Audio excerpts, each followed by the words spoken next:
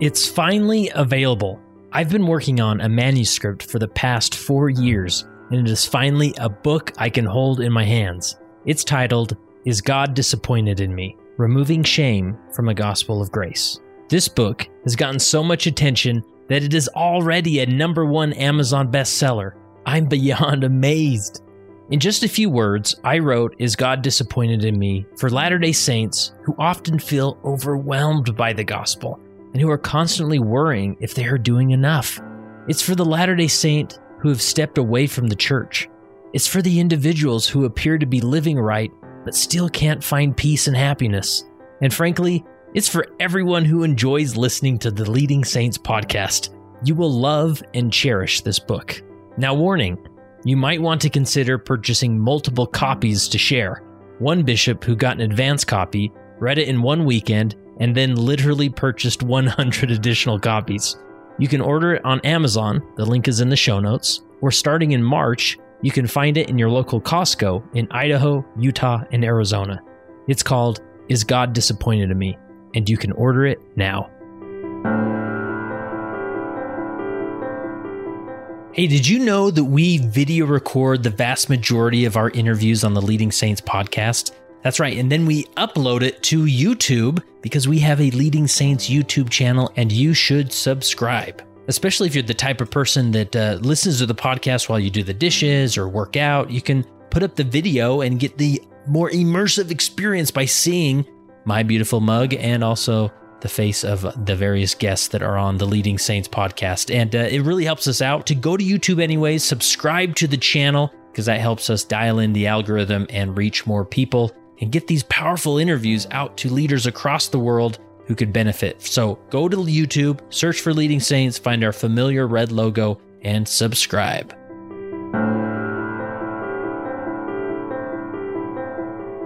Well, this is a little different but a fun episode where I chat with Marjorie Nelson Lowder, who's become a close friend.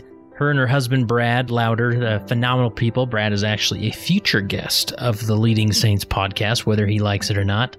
I'm getting him in here and we're going to talk about some other fun stuff. But Marjorie is actually the youngest daughter of President Nelson, and her mother was Dantzel White Nelson. Now, we've had opportunity to hang out. We are cruise buddies, as we call it. We've spoken on different Latter-day Saint cruises and got to know each other, their stories, and hearing just about the Nelson family is inspiring. Obviously, we love President Nelson, his faith, his vision, his direction as a leader of our church and a living prophet. And as we were talking, the idea came up that, it would be interesting to spend an episode on his first wife, Dantzel, who was a deeply, you'll notice by the end of this, you will know without a doubt how such a deeply faithful saint she was. As many of you know, her death and passing away came suddenly to President Nelson. He told about the story of her losing her life suddenly and breaking his heart, obviously losing his eternal companion in mortality. So I sat down with Marjorie and we just explored the life of Dantzel Nelson, who obviously engaged with the gospel and our beloved prophet in such unique ways as a partner, going through life, raising kids, being the wife of a surgeon, how they balance things. And we just wanted to honor her. And many times in our leadership tradition, the wives of apostles or prophets sometimes fade into the background. And we want to highlight those women who had such a profound influence on those leaders and how they lead. And so here's our attempt to do that. I hope you enjoy this, and we so much appreciate the Nelson family and sharing their father, grandfather with us as a church as we look to him as our prophet. No doubt the expense that is on a family as they share their father with the world. And so I'm so grateful for Marjorie taking this time as we can focus on the other half of President Nelson, his first wife, Dantzel White Nelson. And another way that Marjorie has honored her mother is written a book, a children's book, focused on a sweet lullaby that her mother would often sing to her and the other children.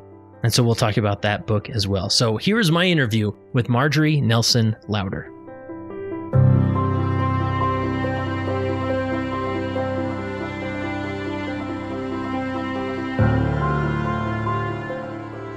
Today I have the opportunity to sit down with Marjorie Nelson Lowder. How are you, Marjorie? I'm great. Thank you. Awesome. Thanks for having me. Yeah. Now we're cruise buddies, right? Yes.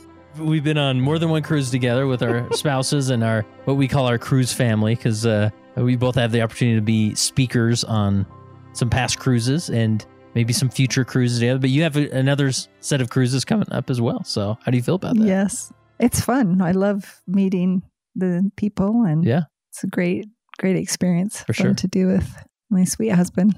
Yes. So now your maiden name is Nelson, and that's a very well-known name in our faith tradition because you are the youngest daughter of President Nelson. Yes. Nice. And that's 9 daughters. Mm-hmm.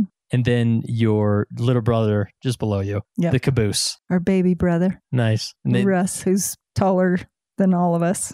Nice. Were your parents really excited to finally get the boy, or? Yes. Yes. Yeah. Nice. That's awesome. So you've written a book called Putting on the Moon that is a children's book, and it is inspired by your mother. And we were chatting on the cruise. We thought it would be so fun to take maybe an episode on leading saints and just honor your mom, Dantzel White Nelson, right? Yes. And learn more about her, because sometimes, how long ago did she pass away?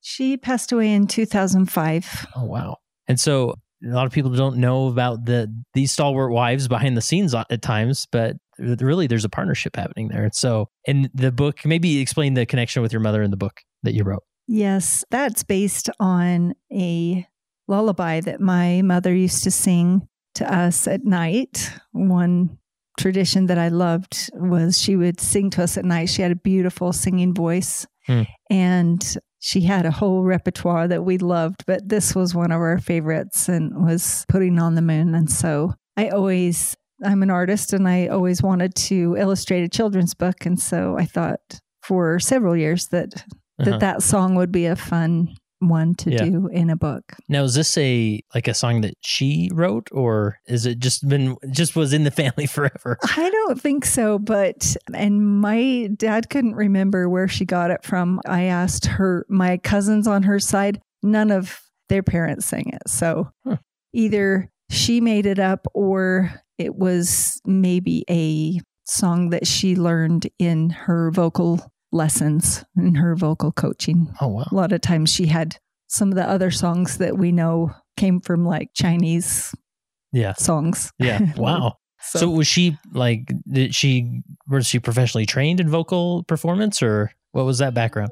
Yes, she had training, and she was a beautiful soprano singer, and she had a full ride scholarship to Juilliard. Oh, really? But that she didn't end up taking because she ended up marrying my dad. Wow. And deciding that having a family and a mother was her full-time ambition. That's what she wanted to do. Wow. She was also a school teacher. So she taught school for, some of it was when she was in Salt Lake. So I don't know how many kids she had. So that was before I was born. Yeah. That's not important. No, I'm just teasing. So maybe just give us a little bit of her early background as far as where she was born and raised and what her growing up years were like.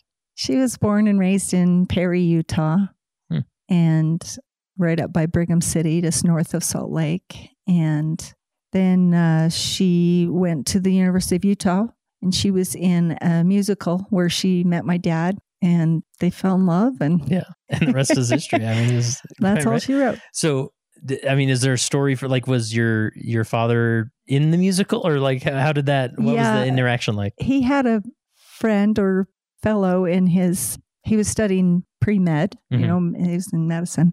And he had someone trying to talk him into, he had done in high school, they had done musicals and done plays. He has a great voice and perfect pitch. And so he's a good candidate, and he was, handsome. So his buddy was trying to talk him into it, and he said, just come by and see what you think about, they're having an early rehearsal. They're just getting things going, but there are still a few people that they need to cast. And so he came, and at that time, my mom was on the stage practicing her part or whatever. And he said, who's that? And they said, that's Dantzel White. She's doing the female lead. And he said, okay, I'll sign up. Nice. So probably one of the most important decisions of his life, right? Wow, that's awesome. And anything that any stories they tell about their courtship or anything like that? I think I remember something about, I think he proposed in the pea patch. in her garden up in Perry. Such a romantic. I know, right? It is very romantic, I think. Yeah. And yeah, they had great friends up at the U and had a great experience dating. And And then she knew sort of this life of this medical career that she was signing up for at that time. And that took them all over as he was going through his education, right? Right. Yeah. Back to Boston and Minnesota and let's see, where else? Washington. Yeah. And then it led to a busy life as the wife of a doctor and all that. So, and did they start having kids pretty soon after they got married, or a handful of years later? They were in Minnesota when my oldest sister was born. Wow. And growing up, maybe just jumping to when you came on the scene and your early memories of your mom, you talk about the bedtime singing and anything else as far as what the characteristics that as you look back with hindsight, like that stand out about your mother.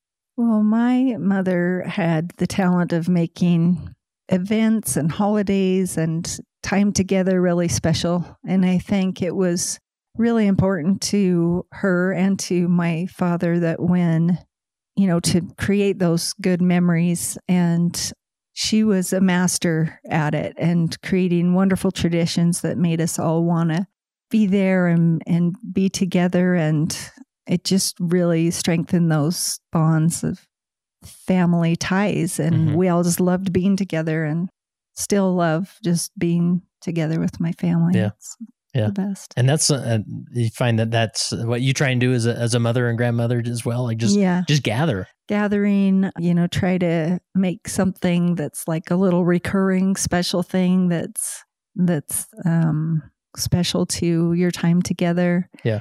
We got together once the family started getting bigger and we couldn't go to everybody's birthday, to their house on their birthday because we would have been having birthday cake every other night.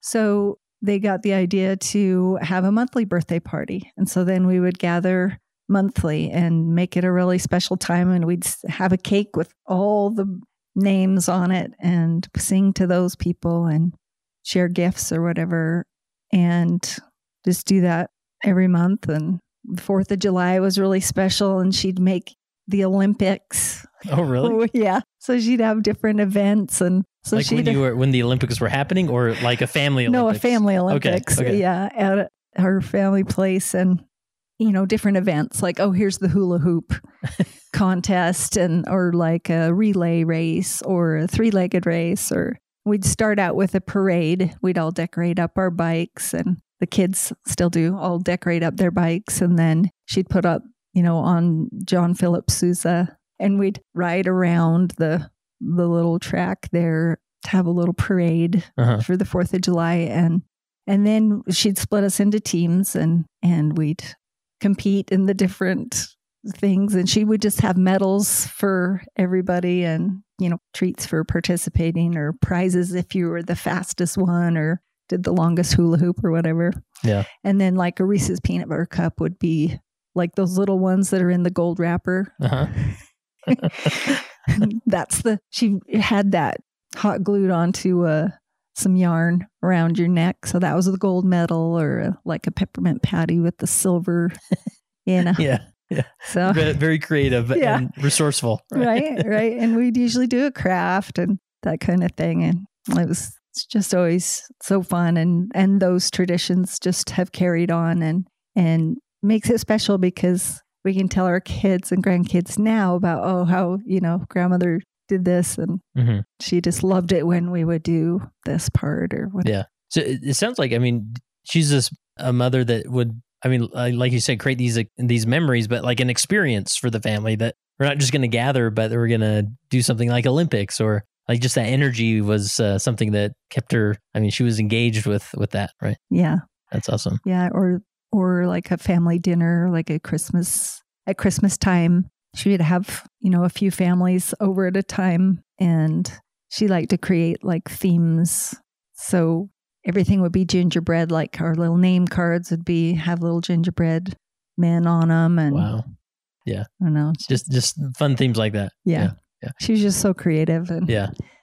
Did she, you would talk about her vocal performance background, but is for, you're an artist. Does any of that come from your mother then, or?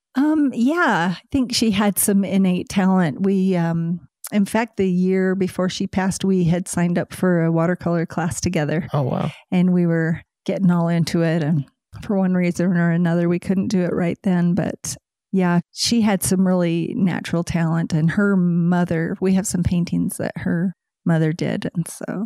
Oh, wow. So it's a generational thing. I mean, that's cool. That's great. She was a great appreciator of art. She always taught us to see the beauty in everything, whether it was nature or art or music. Both my parents loved beautiful things, music, musicals. We were raised on singing them from the musicals and oh yeah, sure. being in plays and things like that. That's awesome. Any early memories, stories as far as your parents' interactions, as raising a family, especially a family of 10 kids, right? I mean, that's, and you were, so when you were born, your oldest sibling was, what's the age difference there? So there were only ever 9 of us at home at once because my brother was born after my oldest sister was married, but we had all 9 girls there at once. And it was maybe a lot of explain the dynamic estrogen in the house. Yeah. So maybe explain that dynamic of just not only a lot of kids, but a lot of girls, right? A lot of people in the bathroom getting ready at once, I would imagine, right? Anything else that you described that and how she worked her, fit into all that or shepherd all that? Yeah. I don't know. A lot of times I just thought, how did you keep track of that many people and in that many different stages of life, because they would be from college kids to young babies. And I remember when the prophet came out with that we should do family home evenings. And so my parents were always, they taught us to listen to the prophet and that we, obey and try to follow what the prophet says. And they led by example, and we, started having family home evening, and some of the college girls, wouldn't get there till the end or whatever, but they would know we'd be doing that. And then we'd be having family prayer, so at certain time, if you weren't there, you would know that you were being prayed for, or you'd know that your family was kneeling around the parents' bed. And I have a lot of great memories of, kneeling around my parents' bed for prayer, and love that. Yeah, I bet. And I would imagine, the daughter of a surgeon, there's some odd hours at times, right? Or coming and going or middle of the night calls. Is that a good way to explain it, or how would you explain it? Yeah, I remember that. Yeah, he would have long days, at the hospital, and he just loved, I know he missed that time, like snuggling the babies and putting them down to bed and, reading with us. If he was home in time, we would read to us or, give us all baths and tuck us in. But if he got home and the baby was sleeping, he would tiptoe in and do his little test where he'd lift the baby's wrist up just a little bit and just drop it. And if the baby held it up or startled, then he would tiptoe back out of the room very quietly. Nice. And if the hand just dropped, then he knew he could pick that baby up and snuggle her. And, oh, that's sweet. Wouldn't risk waking the baby. Yeah, that's awesome. And I've always wondered, having a father who's a doctor. We seems like every few months we're at the hospital or in Instacare or whatever, but was there a lot of just, bring me some tape and some pliers and I gotta, was there that happening in your home, or how did that work? Yeah, we have several examples of when he had his doctor bag in the car, in the trunk always. And so there were times he had to stitch some people up. I remember that, but his first response was to put it to bed. Like he could tell if it was something serious, obviously, but he would tell us to put it to bed and walk it off. In other words, see how it is in the morning. Yeah, nice. Anything else as far as with your mom, the memories of just the growing up years? Because I would imagine, since you're, I'm the youngest of my family, so my older siblings give me a bad time that how I had it easy, or It's a different experience, change, right? isn't it? Yeah. So, I mean, was it as you were aging through your teenage years, did you weren't in a home of all these kids. It was now just a handful of kids, right? So it was maybe a little more It was mostly, typical. me and my brother usually when I got to that age and I was in high school. And we'd come in after a date. They would make sure that we would check in, right? And so I would tiptoe around to my mom's side of the bed and let her know that I was home. Yeah. Try to not wake Daddy because he probably had to operate in the morning. So people's lives on the line. Right. Right. Yeah. So sometimes I didn't think it would matter, like that she would notice. But if I didn't check in, she'd wake up, in an hour or so and come down and check that we got home. So that mom radar is going on. Yeah, I bet you experienced that later on in life, right? Yeah. Yeah. Anything else as far as the dynamic of being a teenager with your mom what was that relationship like? Oh, it was great. She was really involved as far as taking us to ballet or whatever we were enrolled in, or driving us to where we needed to be. Or I remember she did Cub Scouts. She was a Cub Scout leader for my brother. And so that was always fun. And then I would help her out, if we were going to do a craft or something, then I would help her with whatever activity they were doing. And so she was great that way.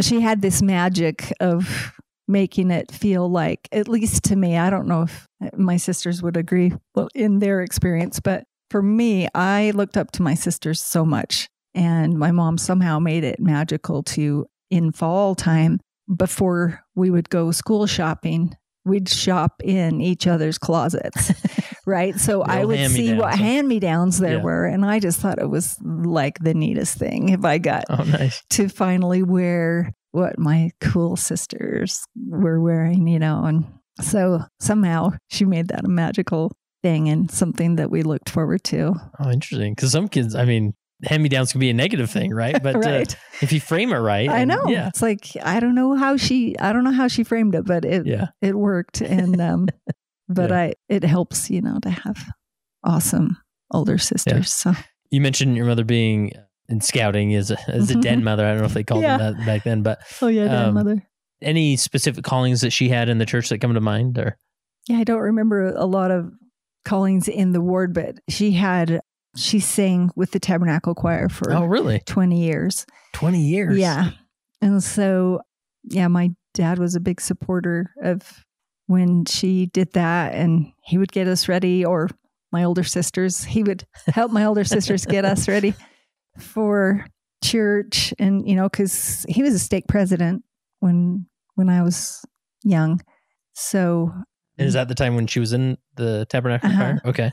Yeah. And so anyway, she sang in the Tabernacle Choir, and he just loved that. And we would sit and watch the broadcast and and look for Mom. And wow. So 20 years doing that. Is that, I'm sure the rules have changed or how they handle that, but everybody gets 20 years and she was done, or what caused her to stop? Actually it is 20 years or a certain age. Okay. And both of those happened in the same year for her. So she had her time and wow, that's great. Yeah, that's she awesome. had perfect timing on that. Yeah. Awesome. You've had your own experience singing in choirs, and that, again, that's sort of a tie to your mother, right? Yes. I've enjoyed singing my whole life, and I sang in community choir and then the Utah Chamber Artists. I also sing soprano, so that's kind of a fun connection with her. And And your sisters, do they sing? I've had a couple of sisters who have sung in the Tabernacle Choir. Oh, really? And a few of us have sung in the Utah Chamber Artists. So, nice. Yeah. Or other community choirs and ward choir. We love to sing. And I love singing together. That's another thing my parents really did for us and made music really special for us, and singing together, especially at Christmas time. It's one of the favorite things. Yeah.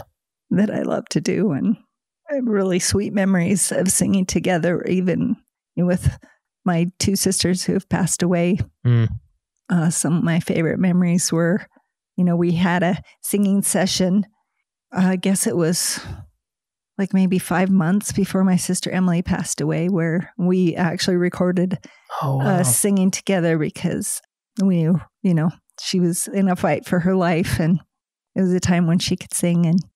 And so we just have loved singing. I love singing with my family. And if we can get the brother to sing with us, that's like the ultimate. Yeah, we love it when Russ can sing with us. He doesn't identify as a singer, maybe, or even though he can maybe carry a note, or he can sing well. Yeah, but he doesn't sing often. I see the with passion us anyway. Yeah. Maybe we should invite him more. But his wife has a beautiful voice, and she sings with us. So. Oh, perfect. Well, that works out. That's awesome. So I'm curious, just at home, like, you hear stories of your father who operated on President Kimball. Do you remember, was that a thing? Did he like come home and say, hey, guess what, kids, I'm operating on the Prophet? Or obviously that maybe there's certain, you can't share medical HIPAA stuff, rules. But HIPAA rules, right. But I mean, do you remember that being a thing, or? I think I do remember it in the news. I remember more when we got to meet President and Sister Kimball. When he was general president of the Sunday school, we got to go to a Sunday school general board Christmas party. And we actually drove to the Kimball's home and picked him up and got to drive him downtown. So my parents, and I don't know why I was in the car. I mean, probably my brother and I were there. Yeah. But that was pretty cool. Were you even a teenager yet at that point? Yes, probably. Oh, okay.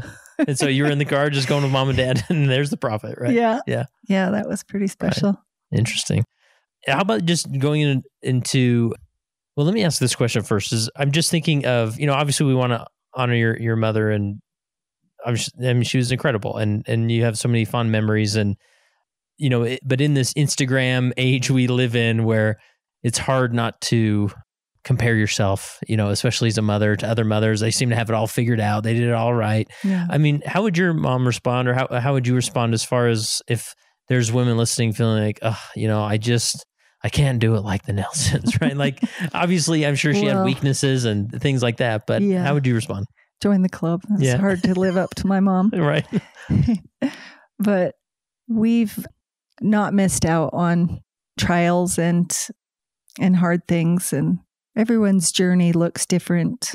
And I think that one thing that she did do well was just to know that we were loved and the grandchildren were loved. And no matter what they were doing or dealing with or doing or not doing, that they were loved, and that they were loved by the family, and that they were children of God. And we try to pass that on to our kids. And man, my parenting certainly didn't look the same as hers. And I just think she would say she knew all of her imperfections and that no one's perfect. And I have, great memories of it, probably because I was like the little sister and had all the stars in the eyes for everybody. I just love my family. And she'd really figured out mothering at that point, right? With all the other siblings. I guess. Yeah.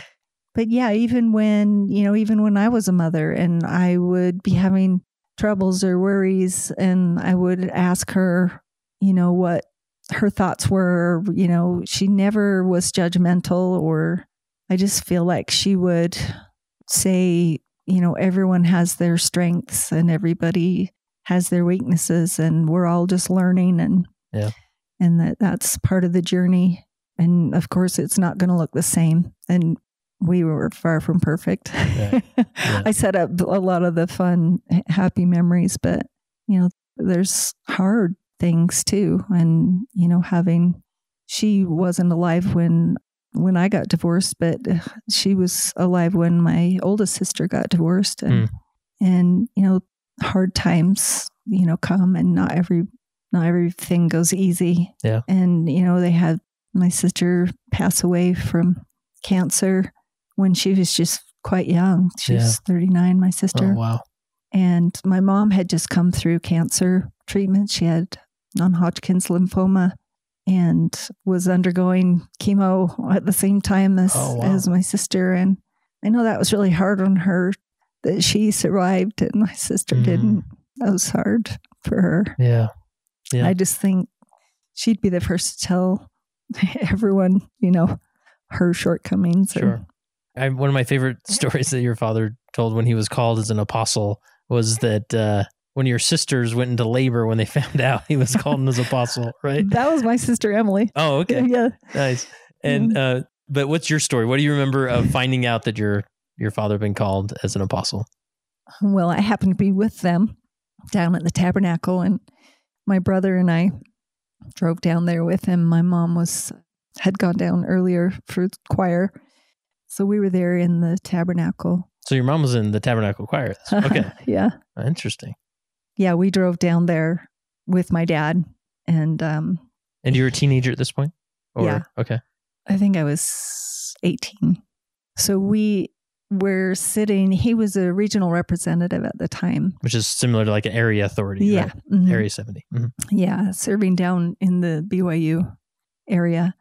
And so we sat there with him under the balcony there where they were all sitting together, and they just called his name, like they just read his name in order, like they don't say, hey, and we're going to announce two new... Him and then Dallin Oaks, two right? new apostles. Yeah. No, it's just they read through the line and Russell M. Nelson and Dallin H. Oaks. So at this point, you had no idea? You're just like, going to conference with dad and mom, right? And they didn't give you a heads up or anything, huh? No. Wow. No, my dad's very obedient. Yeah. I don't think he had permission to tell his children. And so he could tell my mom, but not the kids. Wow. And that's when your sister went into labor because she didn't know either, right? Right. None of us knew. It's kind of shell shock there. Yeah. So then was your dad sitting with you then? And then he went up to the stand and there he was. Mm-hmm. The rest of your life has changed, right? The rest of his life at least, right? Right. Wow. And then what do you remember about your mother, like learning that or adjusting to life now that since she's thrust into this really heavy administrative life of a traveling husband as an apostle and doing all the apostle things? What do you remember about how your mom adjusted to that? Yeah, I think that, she still had the two of us at home. I was a senior in high school and my brother was 6.5 years younger than me. So sometimes she would travel with him quite a bit, actually, when he'd go internationally or over a longer period of time, she would go. And so I know that was an adjustment for her to have to start speaking and, preparing talks. And I mean, she was a good teacher in Relief Society or wherever she was, but she, that was kind of new to always have, talks to give. Yeah. Is that something that she sort of fretted over or was nervous about, or she just sort of leaned in and did it? I think she just kind of leaned in and did it. She wasn't much of a complainer or... Yeah. We wouldn't know externally. I'm much worse at hiding that when I'm freaking out about something. My mom is pretty calm demeanor but I think that was new for her, but she just loved learning about different cultures and meeting people. Yeah. And, visiting with saints all over the world. Mm-hmm. How would you describe your relationship with her as a young adult or now as an adult? Oh, she was just great. I just always loved talking to my mom. And I mean, I don't know how many calls she had from her children every day, how much time she had left for anything else. But I loved whenever I could get a chance to talk to her and, pick her brain on this or that, or how to, what was her opinion on, like, how do you cook this, or how do you fix that, mend this, type of thing. She's an excellent seamstress. And so I always loved getting advice from her, and I'd often have to really draw it out of her. She was not like overbearing with, my parents were very much hands off once we were married and, building our own life. They were, they just expressed great confidence in us being able to, I know you'll do it right, or I know you'll do it well. Cause, we'd try to get their opinion on something and just like, They were not like dropping it all the time, like micromanaging our lives. So. Yeah, they got you to this point. You can handle the rest. They're like, you're intelligent and you can do this and you've got this. And I think a lot of just their confidence in us gave us a lot of confidence. Oh, well, maybe I can do it if they believe in me. Yeah, that's cool. Just with her temperament in general, what stories come to mind? Oh, she was just so calm and even keeled. It was hard to get her riled up about mad at anything, and she was just so patient, and she just understood we were children and little humans and not little adults that were trying to vex her, She just was really patient, and she was a really good seamstress. When my sister was getting married and my mom was she was sewing all of the bridesmaid dresses. And my goodness. Wow. For every wedding, for all of our weddings. And all the sisters were the bridesmaids. So she had at least 8 dresses to sew, right? Yeah. And I remember for this one, these dresses, they were so pretty. Like, okay, youngest girl again. Pretty dresses. But they had several panels that got sewn together. So it was a long piece that went from the top to the bottom of the dress, and then it was sewn, with seams down. And I think she had probably 7 of the 8 bridesmaids' dresses done. And we had gone out somewhere, and then we came home, and we came downstairs, and my little brother had taken a pair of scissors. He was just little, probably like 5 or something. And taken scissors and just cut up several of the panels, like right in the middle of the panel. Oh my goodness. And we all just froze. And my mom just said, "Oh, look, he was trying to help." Oh my goodness. He's been seeing me, cutting the fabric. And I'll tell you what, that would not have been my reaction for my kids. Right. Yeah. So... Wow. Rest assured. Did she fix the dresses, or is it like a fashion statement? Yeah, I'm sure she fixed it. I'm sure she probably had to go get more fabric or whatever to repair it. But yeah, she just was unflappable on that kind of stuff. Awesome. She just understood that, like, she could just kind of relate how children feel. Like, she just was really good that way. No, that's very awesome. Patient. That's awesome. So, I mean, your mother was alive around 20 years of the time your father was an apostle.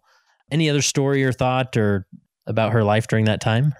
I just think she enjoyed their time traveling, and they would bring us home dolls from the different places that they That's cool. visited, or like a doll. They brought home a doll, like to display or to kind of show us the different cultures and things that they were learning and seeing. And then she started putting it together on a Christmas tree every Christmas. One of the tree back in the family room would be one with all of our little ornaments that we had made and our pictures and all that stuff. And then in the front room, we started having a tree that she decorated with these dolls from around the world, and it made it really special. And I remember when, maybe it was after she passed away, we were trying to figure out how we would distribute these dolls, how that was going to happen. And we had all the granddaughters choose a doll from the collection. And that was a really special way to kind of tie the generations together that way too. I'm sure they'll keep passing those down. Yeah. Wow, that's great. Yeah. Awesome. Obviously I remember your father telling the story of your mother passing in general conference, and it was very sudden. What do you remember? Just, I'm just thinking of other families out there who lose a loved one or a parent suddenly. Like, what do you remember as far as what pulled you through that? How you processed that, mourned that? I mean, what comes to mind is when you think of her passing? Yeah, that was a hard thing. That was a really hard time in my life because, again, she was such just the heart of our home. And that was, it was very sudden. So, you don't get that time for closure. But one thing that was always really comforting was that we always told each other we love each other. Like she knew that we loved her and we knew that she loved us. And so that wasn't just an unspoken, like, oh, I wonder how she felt about me. So that was helpful. But just feeling the literal comforter and the prayers of people buoying us up and lifting us up through that time that was so hard. And even though the plan of salvation and that you're going to see each other again, that is right to mourn. God told us that we live together in love so much that we mourn and weep for those who die. And that's really natural. But I just remember feeling so much love come in from other people and their appreciation and their hearing people's stories of their experience with my mom. And even to this day, anybody who knew her, anybody who says, oh, I knew your mother and we did this and this. And I just love, hearing other people's experience and that other people remember her, So I think a lot of that is helpful when you're going through that loss time, is to connect with people's stories. Yeah. Yeah, I think that's a powerful principle of what an honor it is to, sometimes it's hard when somebody loses some, especially so suddenly. What do I say? What if I say the wrong thing? But to just share those moments of how they impacted your life, that as an individual, and that will mean a lot for the family. Right? Yeah. To hear that. Because you learn how they interacted with other people and how, what they did or their qualities that were special to other people. Yeah. It's powerful. Great. Well, let's, I guess, as far as wrapping up the book that you put together to, really is to honor your mother, is Putting on the Moon. And if people want to check it out or get it, is there a certain place you would send them, or? Well, it's available at a lot of the Deseret books, but also on my website, marjorielowder.com. And, if you want me to sign it or whatever, order it there and I can sign it for you. Awesome. Perfect. Now, the cool thing about the book that definitely people should check out is on the very back or on the last page, right? There is a QR code, and maybe explain how that works or what it is or why you have a QR code in the back. Yeah, why have a QR code? That stemmed from earlier on when I was going to do the first time around when I was going to try to illustrate this book and try to make it come. I was going to put a DVD. No. What did they used to be called? CDs. CDs. Back in the day. Yeah. Way back when, the music CD of the song, right? I was going to put it in a sleeve in the back of the book. And so then when I decided to do a board book, and by the time I actually created it, then QR codes were a thing. Yeah. And we can scan a QR code and you can hear my mom actually singing the song. That's awesome. Thanks to my sister Brenda, who one year for Christmas had my mom sing a bunch of her, repertoire, and also a bunch of primary songs, and recorded it for us and gave it to us as a gift for Christmas. And now that's just priceless. And so it's such a treasure. And that's another note too, to if you have those special kind of traditions and things that you share together, to record them or to save them, and what a meaningful gift that was for us. And that just keeps giving for the generations. Now, I think we mentioned earlier, you illustrated, and these are all painted, right? All the illustrations that you did. So you didn't only, So, I mean, what was that experience like?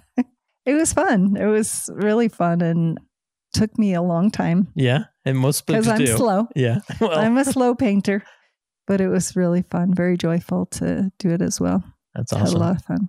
Well, what a wonderful way to honor your mother, Dantzel White Nelson. Anything else we missed? Story, concept? We do pretty good. Thanks for a chance to chat about her. Do you want to sing it, or are you not comfortable with that right now? Or what do you think? Sure. You want? So you'll sing just probably sounding just like your mother then, right? And we'll end with that. So I call it pudding on the moon because you'll get it. It's rice pudding. Okay. Not like pudding on the Ritz. You know what I'm saying? Yeah. Okay. There was an old woman who lived in the moon. She baked a rice pudding, but cut it too soon. Because it was not done, she gave it a throw. It came to our planet, and we call it snow. When the little boy saw what his mother had done, he made such a frown that it clouded the sun. He lost his dear pudding, he cried all in vain. His tears fell in torrents, and we call it rain. When the man in the moon who had been off to town saw his boy crying, it caused him to frown. He gave him some candy and told him to dine. Now everyone was happy, and we call it sunshine.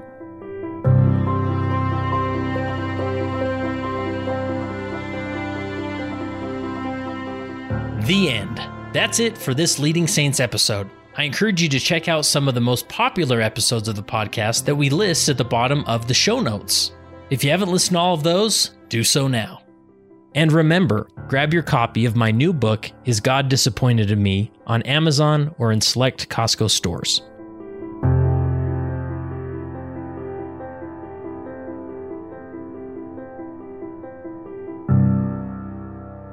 It came as a result of the position of leadership which was imposed upon us by the God of heaven, who brought forth a restoration of the gospel of Jesus Christ.